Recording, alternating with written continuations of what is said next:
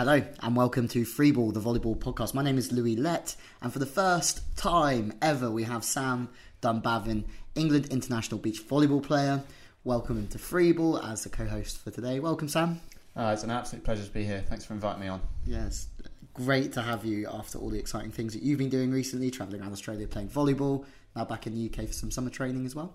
Yep. It's a pleasure to be back here working in Crystal Palace, working alongside Louis and with his coaching hat on.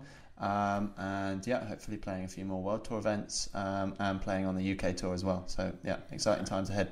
Hope so. We're also going to talk about some snow volleyball in just a moment. But we were saying before the show started that there wasn't much going on in the world of volleyball. And then actually, like we spoke about it, and there's been heaps.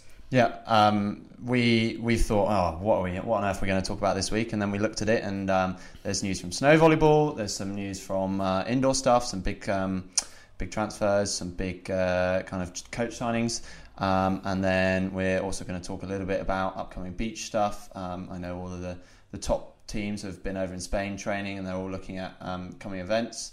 And there's going to be some really big battles as throughout the year, we're looking at kind of Olympic qualification. So for sure, there's so much going on. But first, let's talk Djiba. So the three-time world champion, Olympic gold medalist, heaps of other awards. Obviously, best Brazilian player ever, best maybe world player ever. Graced the shores of London for, well, maybe one day only. Maybe he comes back for IBB Bologna as they won the Super League title in England.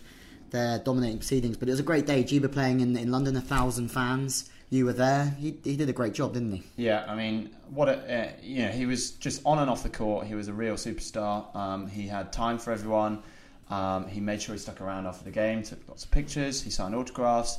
What blew me away was what a great ambassador for the sport he was. He had a really professional answer to everything, very inspiring. And I know him being here has kind of completed a lot of people's dreams in that day. So big thanks to Djiba for coming along. Yeah, thanks. He was a great guest as well on the show. But when he was playing, he was just always giving. So he was on the side, and it didn't matter. At one time, he got a time delay, he got a booking because he was running on the court trying to help out the wing spiker make better decisions or be in a better position. And that really summed Djiba up. Like, he wasn't, the whole day was about him, but he was about everybody else. I think that was a sign of a true champ. It was obvious from the sideline that he really wasn't playing for him. He was playing for the other guys. Even in the warm-up, he was really trying to spread some of his expertise. Probably playing with one of the younger guys on the team. He was warming up with him and making sure that he gave him some tips. And then during the game, whenever they won a point, whether they lost it or won it, he was always just giving a tip to the guy, and trying to really spread some wisdom, which was amazing to see. Yeah, perfect. Sometimes they say don't meet your heroes, but in Djiba's case, you can meet Djiba. He's a great guy. He's going to hopefully be back. Again, snow volleyball, Sam, enlighten us. Snow volleyball has been kicking off the last few weeks with stops in Austria and in Italy as well. New format of the game, 3v3, some indoor, some beach. It's obviously very difficult, but the McKibben brothers, who are big personalities in this sport, turned up and they played good volleyball. So the McKibbens played twice, once on the CV tour, but that one got cancelled in Prato in Italy, but they won the recreational side of that, and then they won the second event that they entered as well, which was an incredible final. Yeah, so I think they went down the first set. So sets in snow volleyball are to 15. They went down. And then came back to win 2-1 against Russia in the final. So a big result for them, and I think they've been great ambassadors for the sport over in the US. In terms of they've got a great following. They took some really good players along with them, and they showed the guys over there that it really is a sport to make people sit up and take notice. Yeah, Troy Fields was almost jumping over the mountain. He was getting out the snow. You've played snow volleyball before. Difficult? It's the rules are very similar to beach. There are a few key differences, I guess. The block touch counts now as well. Yeah. And you've got to wear football boots, which is kind of weird when you get there. It's even more condition dependent than beach because obviously you've got high winds up on the top of the mountain sometimes, and then when it gets sunny. The snow starts to get a little bit slushy, so it becomes even harder to move. And then obviously there's the point where you're just slipping everywhere. So I think that could be part of the reason why they've changed it from 2 to 3 aside. Yep. because I think certainly when I played it and it was two-a-side then, it was really quite hard to get in and set because you're sliding one way and trying to set the ball the other way. Interesting. So I think that could well have been in part of the reasoning why they've changed it. To have a more stable player in a setting position. Yeah, and I think it's probably watching some of the video, it's really improved the quality of the volleyball. So I think that was a really good move. For sure. Excellent. Xiamen coming our way 2 weeks' time.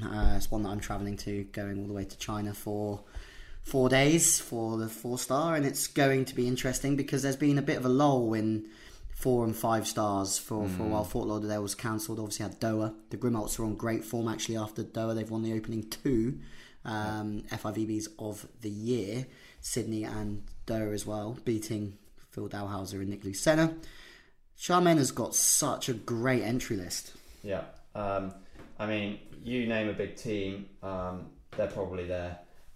We've got at the top of the list, we've got Marwan Soren back, which I think a lot of people are excited to see. Yeah, Anders has been injured for some time. Yeah, so it's going to be interesting to see. I mean, you had a chat with him the other week, how exactly he's coping after his injury. I think he probably admitted himself that he's probably not going to be on top form, but we'll see whether his top form's still good enough to take first or a medal.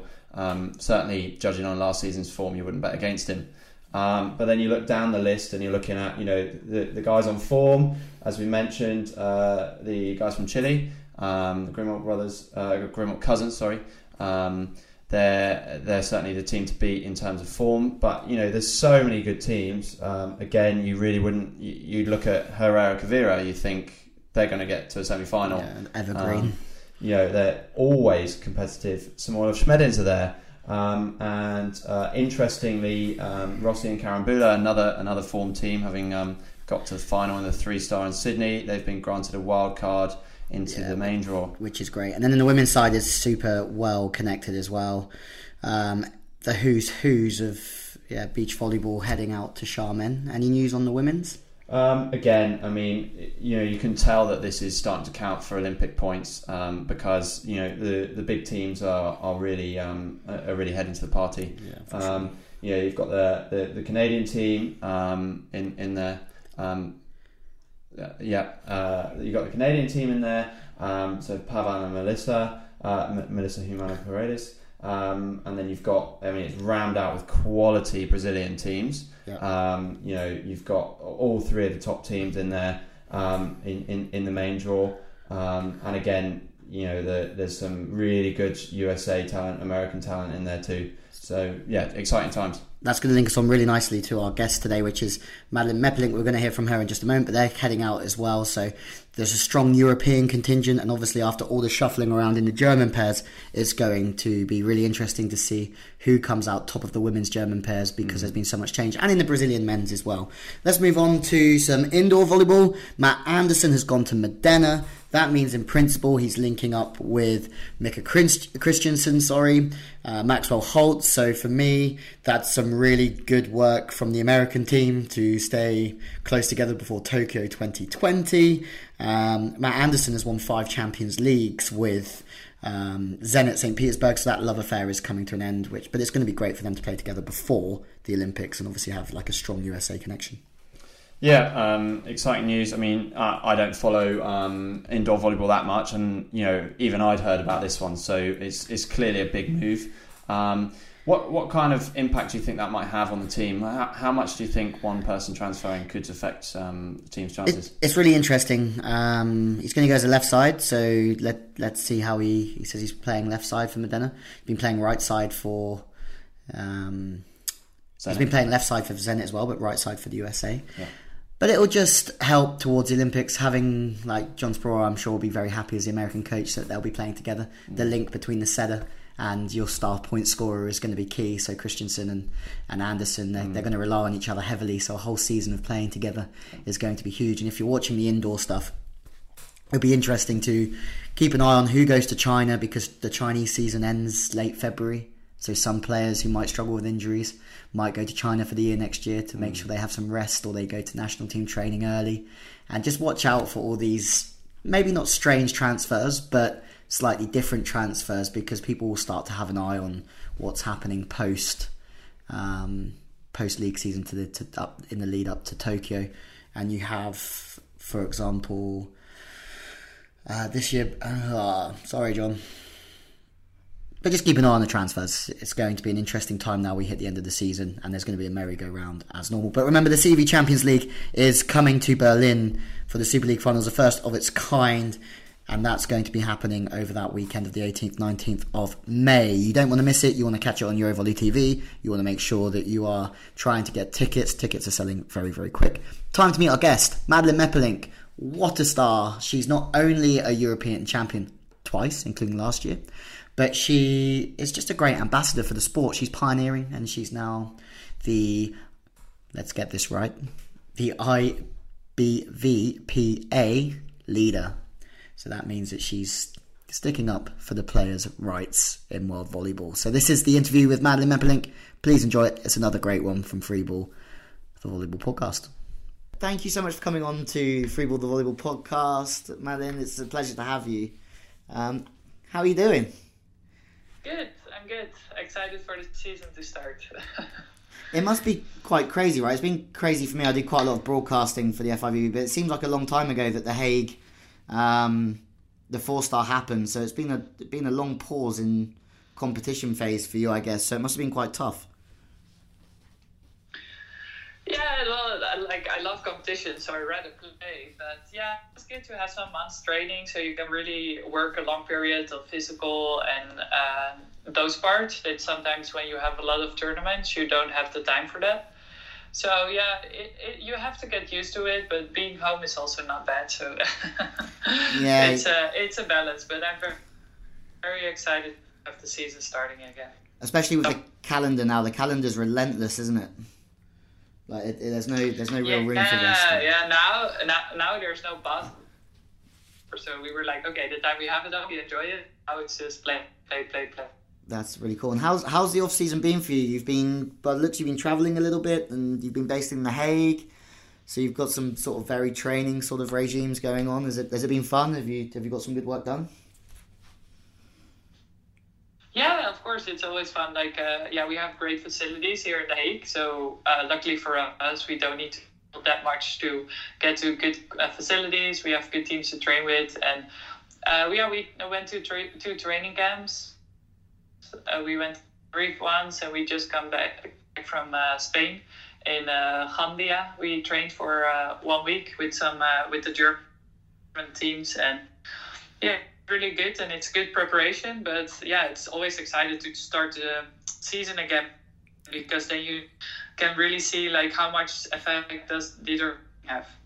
Yeah, it's sort of, you can see how all that hard work on the training court sort of progressed when you get out to China and Xiamen. That's great. How was for sure. Gandia last week? Who were you training with? Did you say the Germans? Yeah, we trained with the new team Borger Süde. We trained with Caroline Julie. And we trained with Berend Stielman. So, and the other Dutch team, Cinema Bloom, where we always train with, who are training partners. Yeah, it was good. Quite windy. So, as Dutchies, we know how to win, but this was really windy sometimes. But we had a really good preparation. There were a lot of guys teams as well, like the Norwegian guys were there, Dutch, Russians, Poland.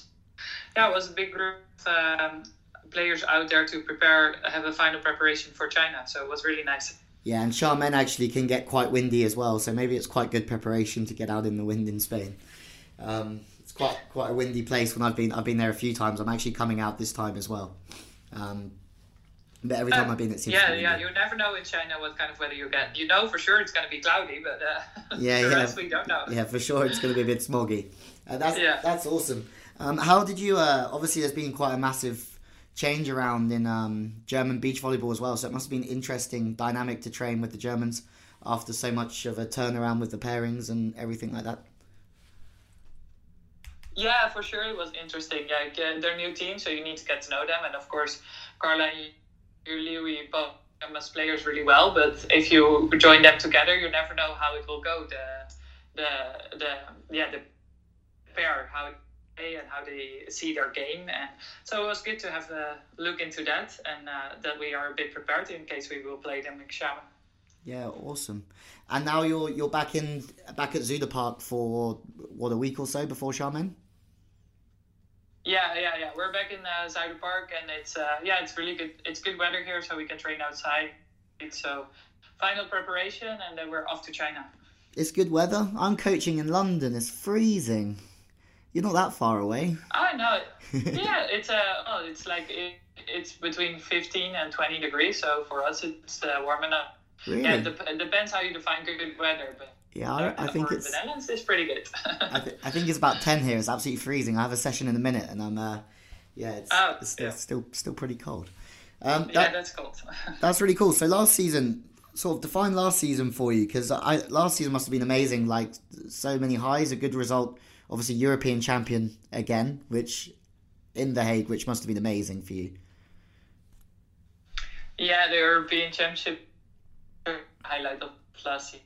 In front of your own home crowd, everyone in the family, your friends, they all watching, and yeah, we battled it through. It weren't easy games. It wasn't always pretty, but we battled to the championship, and that was really nice. And also for me and Sanne to confirm, like, have a little bit of confirmation that our partnership. So of course we knew after that tournament we still have a lot of work, and every day we need to progress to get better and to achieve the goal I want to achieve. But it was really nice last season to. Yeah, we started the season in qualification, and we worked our way up to the main draw again. And it's interesting to start, to see our during the season, and we always want to get better. But if you look back, I think we can be proud what we achieved last season, and hopefully winter of hard work will help us this season. Yeah, for sure. And you, obviously, that was the second time you've won a European Championship, is that correct? Yeah, that's correct. And it was the second time for Sanne as well, but obviously the first time together. Was your first season together as well? Yeah, it was her first season. Anna made her comeback after she got beautiful twins. So it was last season we really had to build up and get physically strong, and so that's also a main focus for us this winter was get stronger, able to compete through the whole calendar that's ahead of us, and it's going to be tough on our bodies, and so we prepared I think pretty well for that. That's really cool. And you backed up the European Championships with a good result in Vienna, I think, as well. Was it a podium you got, Final Four? Yeah, we got the bronze there. Yeah, it was really nice. So it was like extra confirmation, like, okay, you do good in one tournament, but can you do good in more tournaments? That's always the case.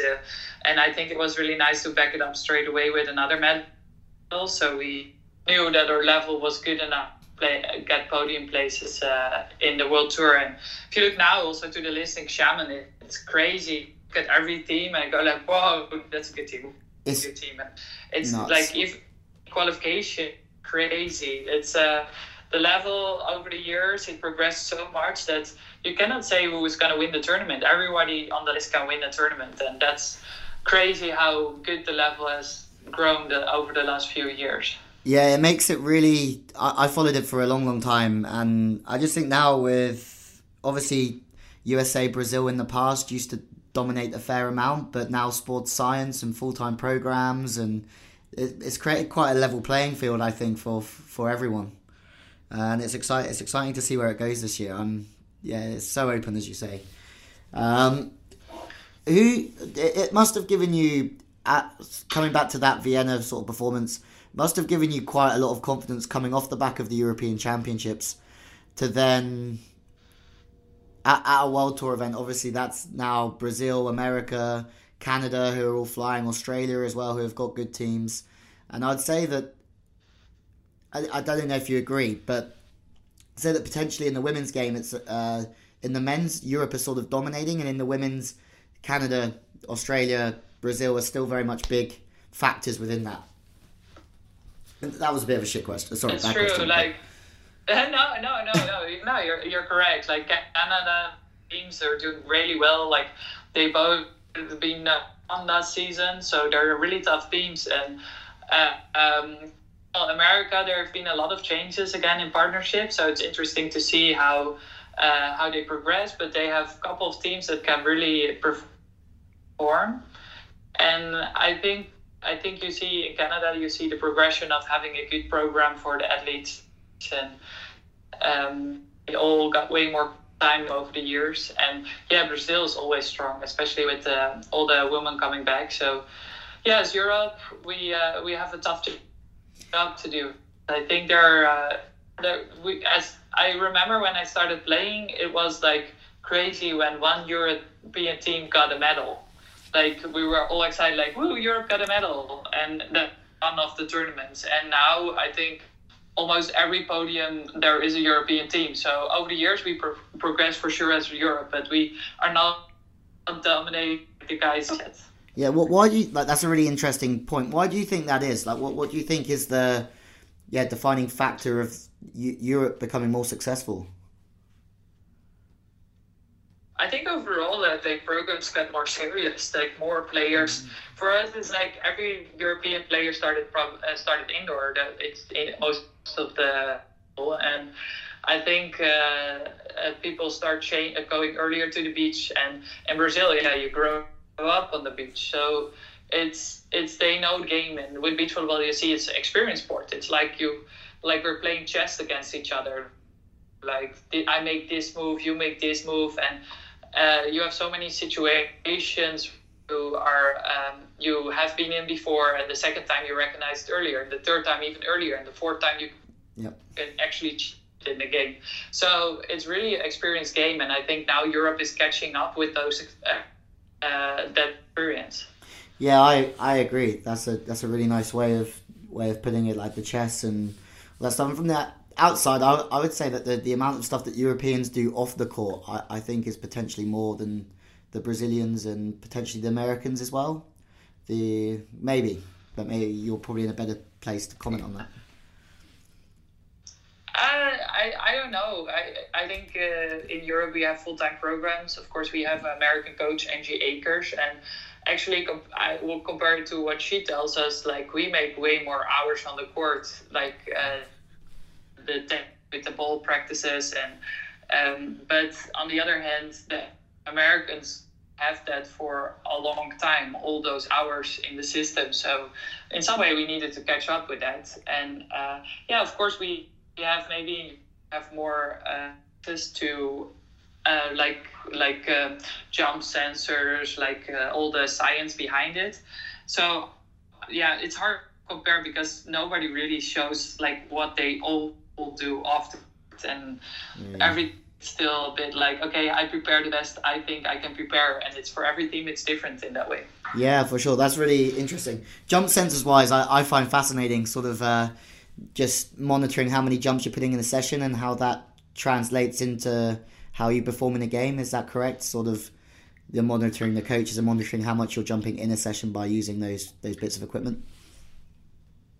Yeah, and for us it's also for preventing injuries. So we really build up, because knee injuries, tendon problem, jumpers' knees are really common problem amongst athletes, and we really know that from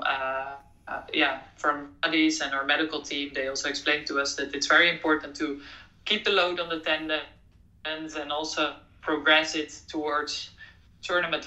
So we're really cautious about like, how many jumps are we probably going to make in a tournament? Okay, we need to have in the weeks following up to that, we need to have that amount of jumps going on. So it's also preventing of injuries. Yeah, that's fascinating. And that it just shows again how far the sport's coming in a professional basis as well. Every year or every season, it's incredible.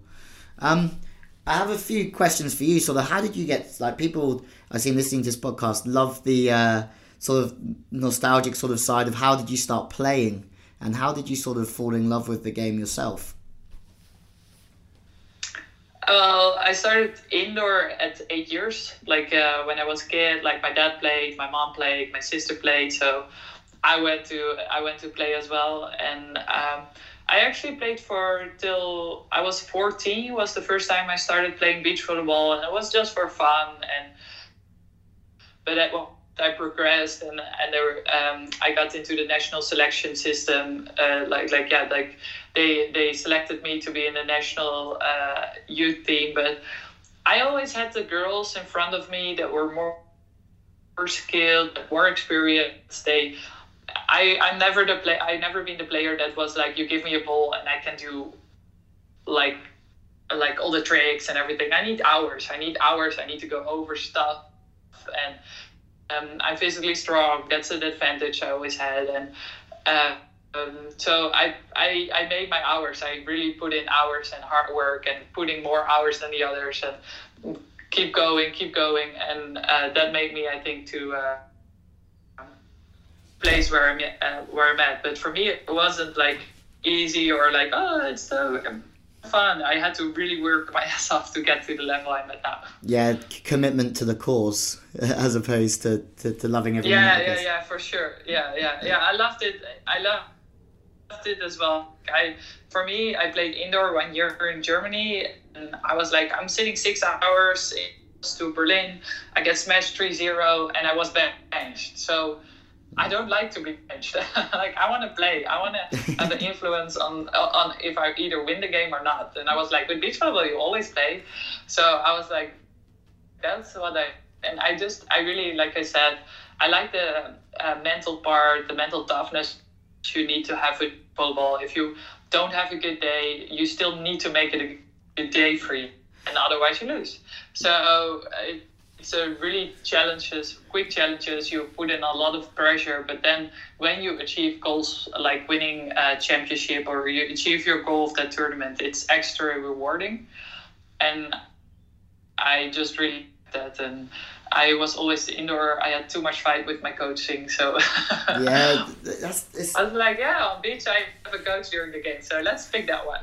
It's fascinating. I coach both, but now I'm working more in broadcasting lots of different sports. But I love changing in between both because the dynamic of both sports is so different, and that means the way I have to coach it is also different quite a lot. Was there any?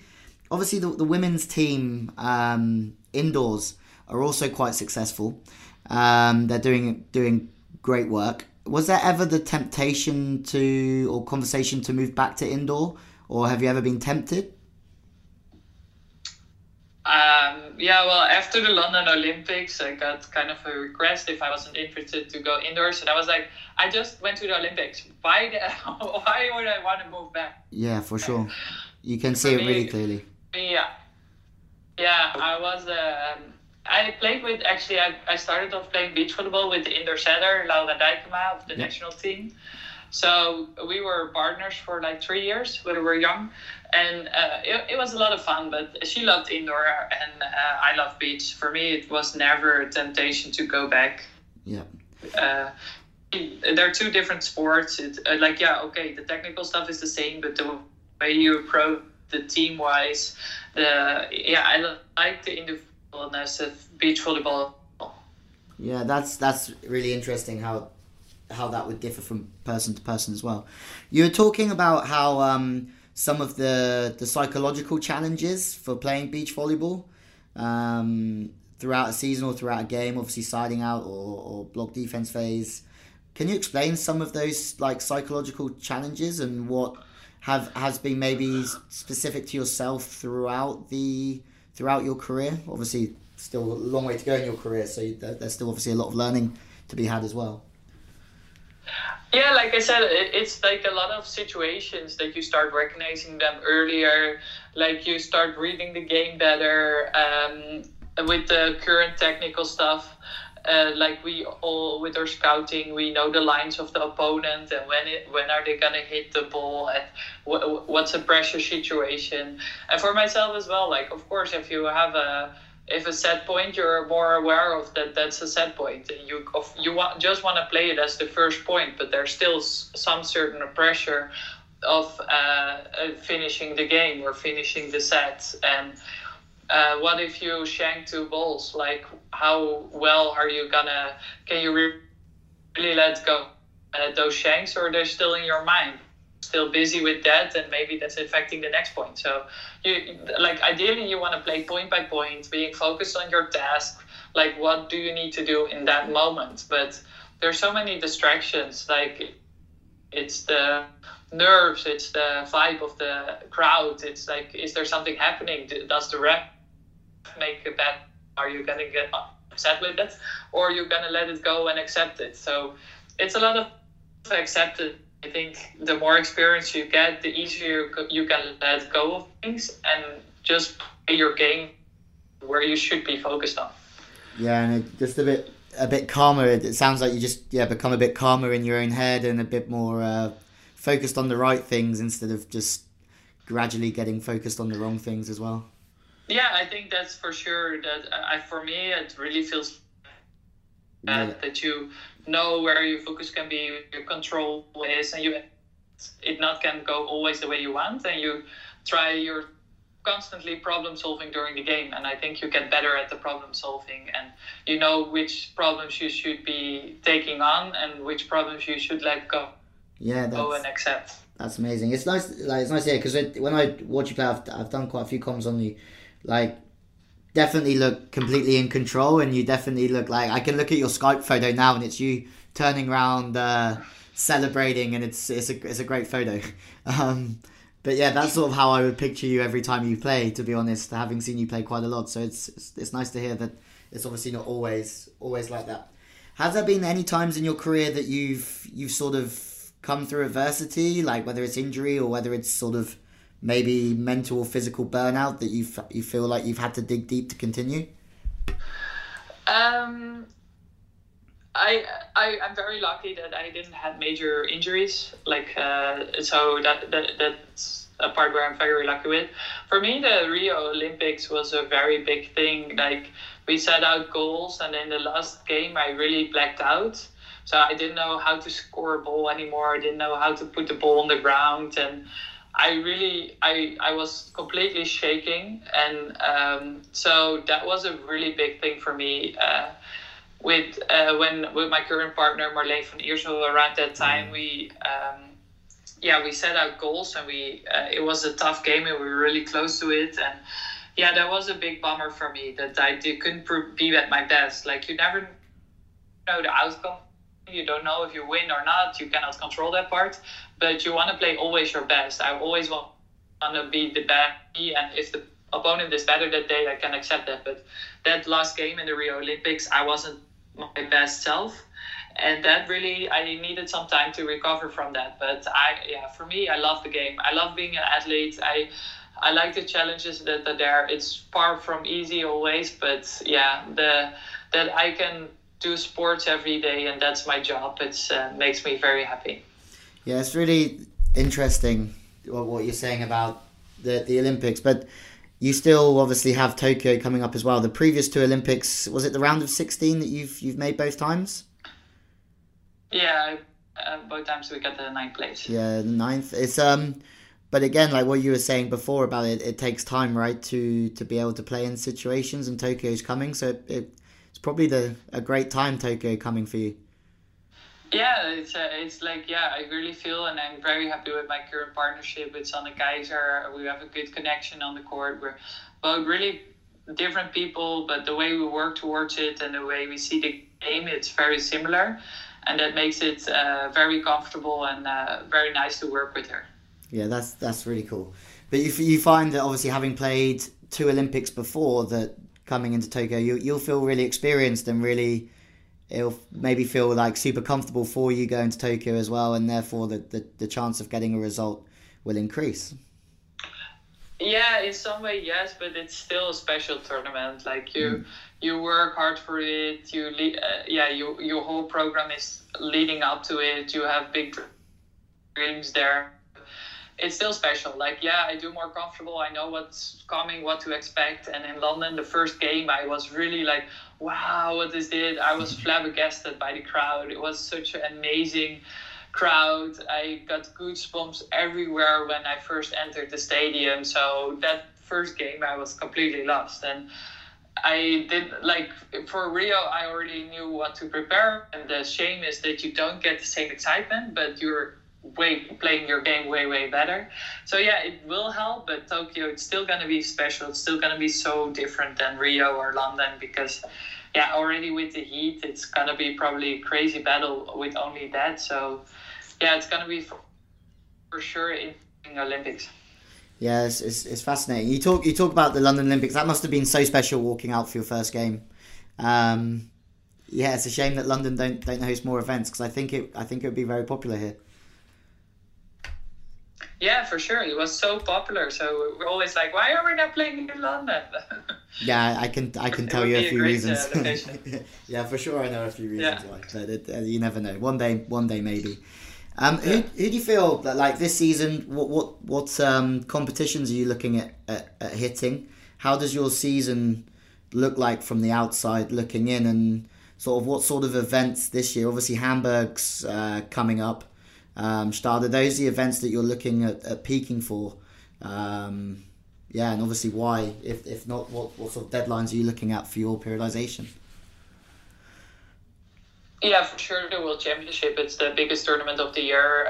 It's a big tournament, and everyone always talks about the Olympics, but doing a good job at the World Championship, it's also a thing, and it's probably even a strong tournament than the Olympics. So if you win or you get a really good result there, that's really big.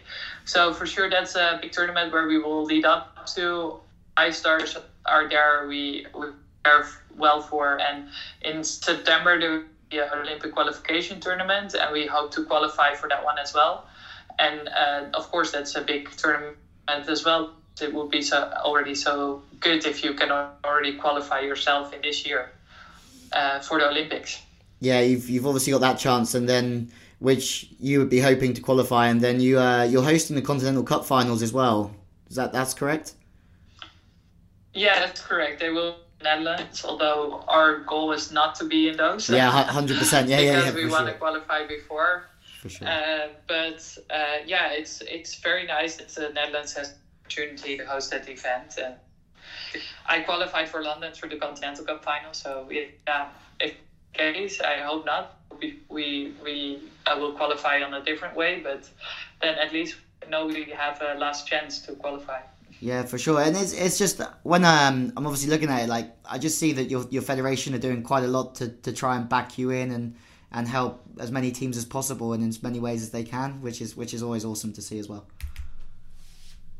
Yeah, for sure. Yeah, I'm very lucky with the federation program we have here in the Netherlands. They give us really good support. They have facilities, and I'm very happy with the program they find for us. Yeah, they're incredible. Like, hosting obviously Continental Cup, but also now they're hosting indoor stuff as well. And they're just, from the outside looking in, obviously it just looks like the Netherlands are on a real good pathway to being really successful on multiple platforms, which is great. Another couple of questions. What do you feel is important to obviously become successful in beach volleyball? And how do you feel, like, what specific things have you improved on throughout the last few years that you could share with people, that you're happy to share with people, that makes you successful and makes you obviously the champion that you are? Ooh, that's a tough question. Well, first of all, you need to love the game, love to work out. There's many hours you spend also in the gym and doing physical stuff, especially in beach volleyball. It's such a physical game as well. At least over the last years, it got more and more physical. I think also on the women's side. And I think, like, it helps to be technically good, but I don't believe that there's one perfect technical part that you have to do. In the Netherlands, we're really big on hand setting. Every one of us are hand setters, and that helps our game playing. Like, we can play a really quick game. So with my partner Sanne as well, we play pretty quick. We're running lower sets, so we speed up the game in our side out. And but I think mostly is understanding the game will help a lot for people playing it. Like, understanding how do I what's technically smart. Do I actually play with wind? Like, if you have the wind in your back, then you know that the ball will be tempted to blow easier over the net. And if the wind is in the front, like, you have to push the ball harder. All that knowledge is very essential to play a good level of beach volleyball. Yeah, it takes a long time to I don't know if you heard this, in the UK we say, like, older head on young shoulders, because you have to learn so much to have that maturity. That's really cool. I like what you were saying about hand setting. Obviously, watching you guys play, I see that you run like so many different sets and hit different speeds and angles, and that really is, in my opinion as well, where the game is going, and it makes it really exciting. And hand setting is the pinnacle to be able to run those different tempo sets as well.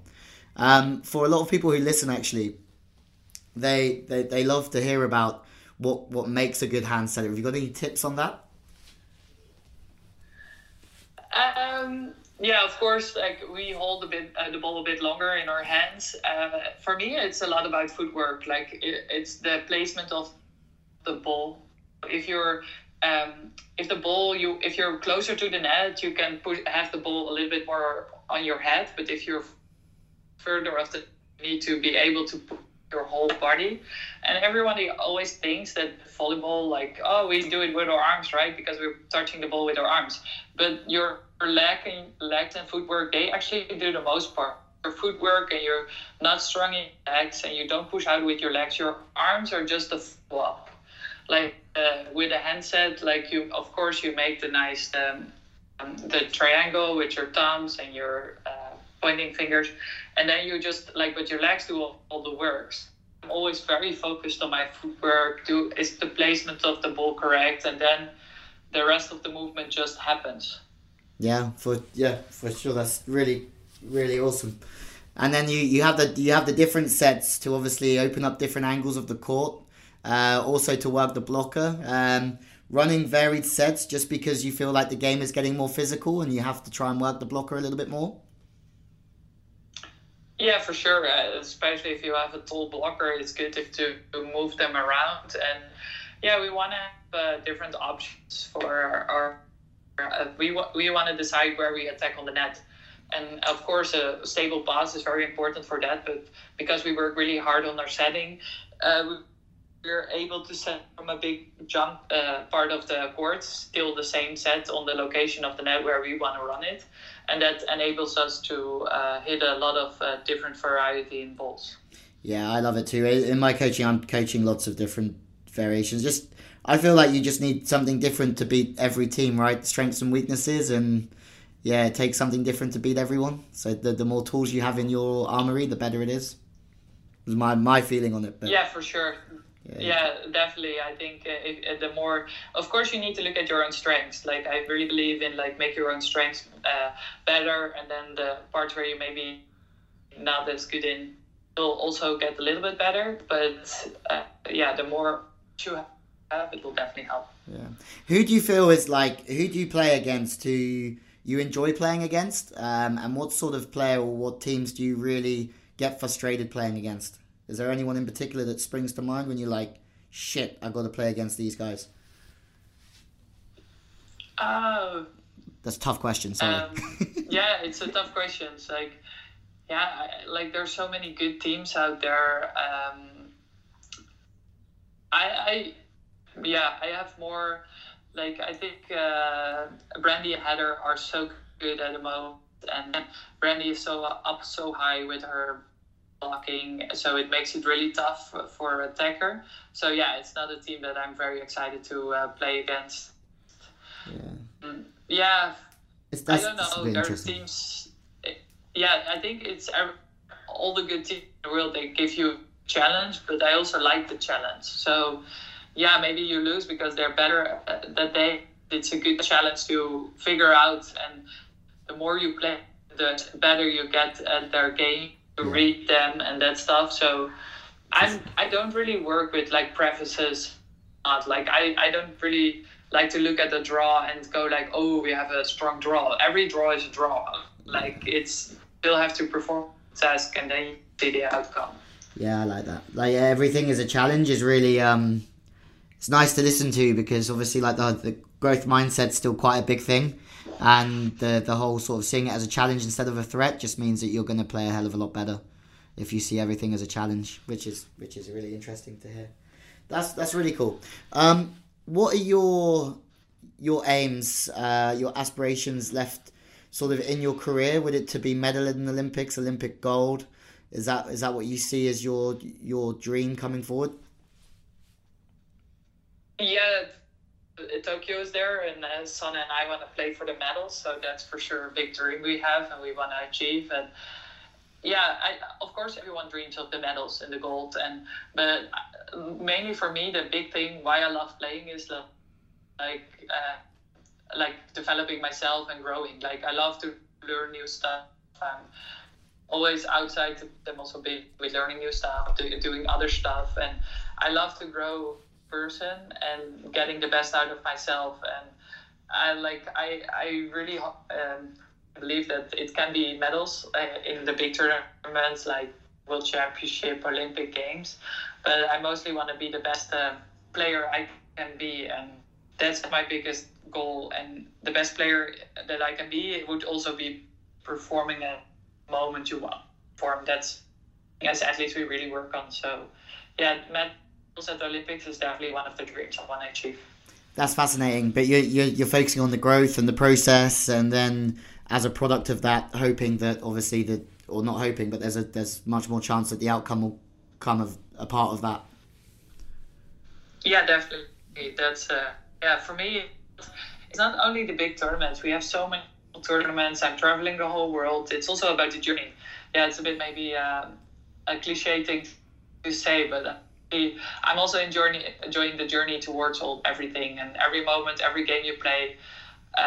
It's sometimes, of course, you don't enjoy it because you suck, but on the other hand, you can learn from it, and the next time you do it better, and that's really enjoying. I enjoy those moments for me.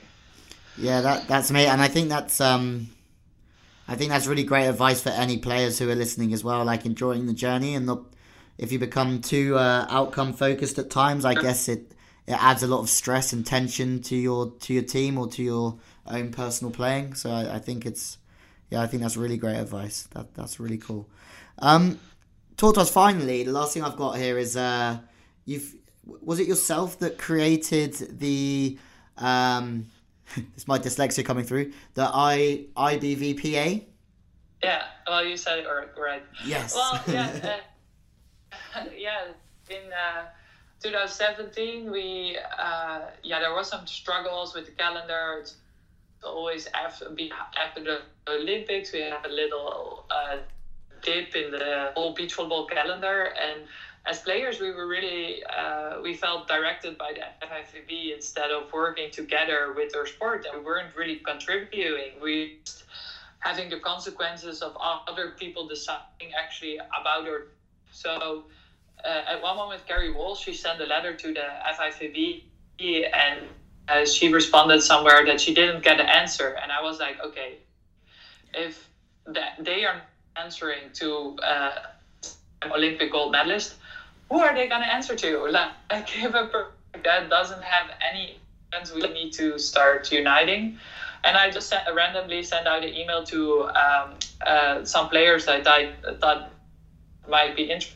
And Anouk Ferré-Dupré was the one that responded. And with her, I started the whole process of developing the IBVP. And yeah, I'm very proud that both of us together, we achieved really founding it. And we have a board now with a lot of great players in it, and go step by step. And we just really want to unite all players in the world of beach volleyball to help to grow our sport, because our sport is great. It has so much potential.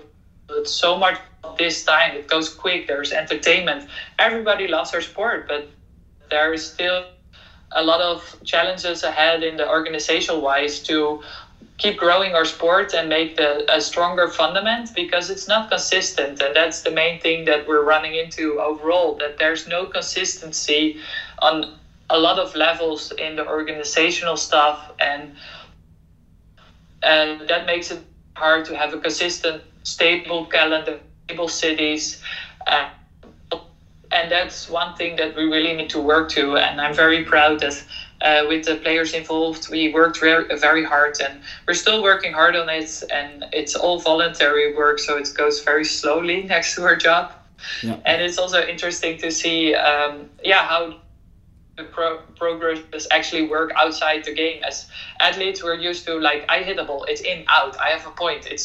it's you have the direct result, and we're now in normal life, and we need to wait 3 months for answers on requests we make, and then we're like, how can this take 3 months? But yeah, it's a very interesting learning process where we're into.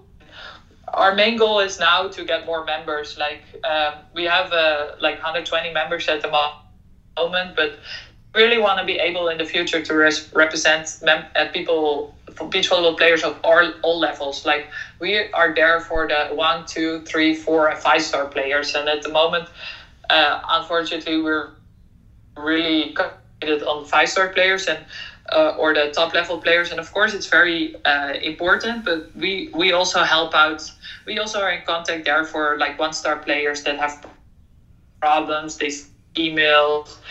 And we have a lovely new website here where everybody can find the information and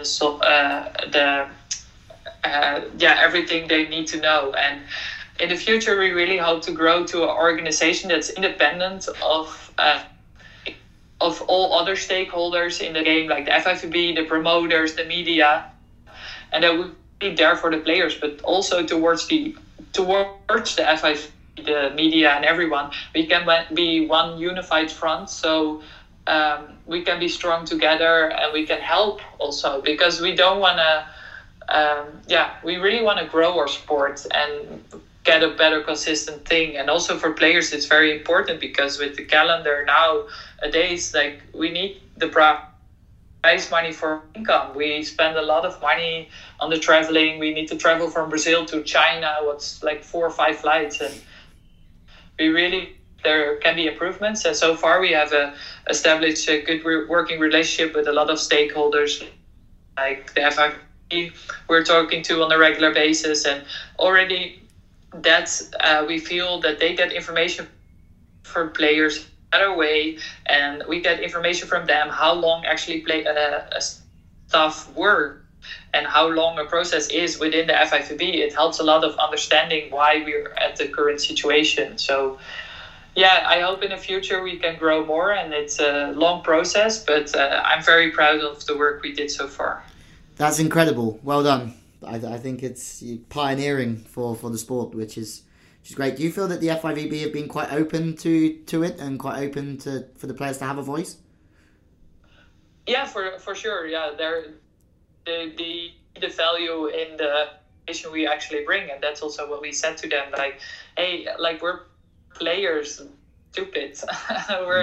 We also have idea. We have insight. We can together, everybody, instead of fighting each other or competing, and we put our egos aside, and we can actually grow our sport. And I think so far that hasn't been really often the case. So yeah, I think they see the value, and they're very open. And of course it's not always easy, and we have different opinions about certain subjects. Yeah. At least we listen to each other, and I think that's a starting point of growing the sport again. That's awesome from you, and also from the FIVB, that they're very open, and everything will move in the right direction. If there's, as you said, like your ego, what we say, your ego is not your amigo, and if everyone puts that aside, then then it all moves on very nicely. That's really cool. Well, that's about it. Thank you so much for taking time out of your schedule to come on to the show, and it's been really enlightening and really educational for me personally, so hopefully for a lot of other people as well. So good luck in everything that you're doing. That was super interesting from Madeleine Meppelink. Yeah, I mean, first of all, what a lady, sticking up for all the players. She's doing really great stuff for that. So I think as a player myself, you've got to just thank her for sticking up for players' rights. Yeah, she's trying to give them a voice to the FIVB to take the sport forward. Yeah, I mean, it's wherever you are, whatever association you're playing for, it's really important that players kind of help to make the tour somewhere where the players feel welcome and accommodated, because I mean that if you have happy players, you have better volleyball, you have better spectating stuff, and everything works better.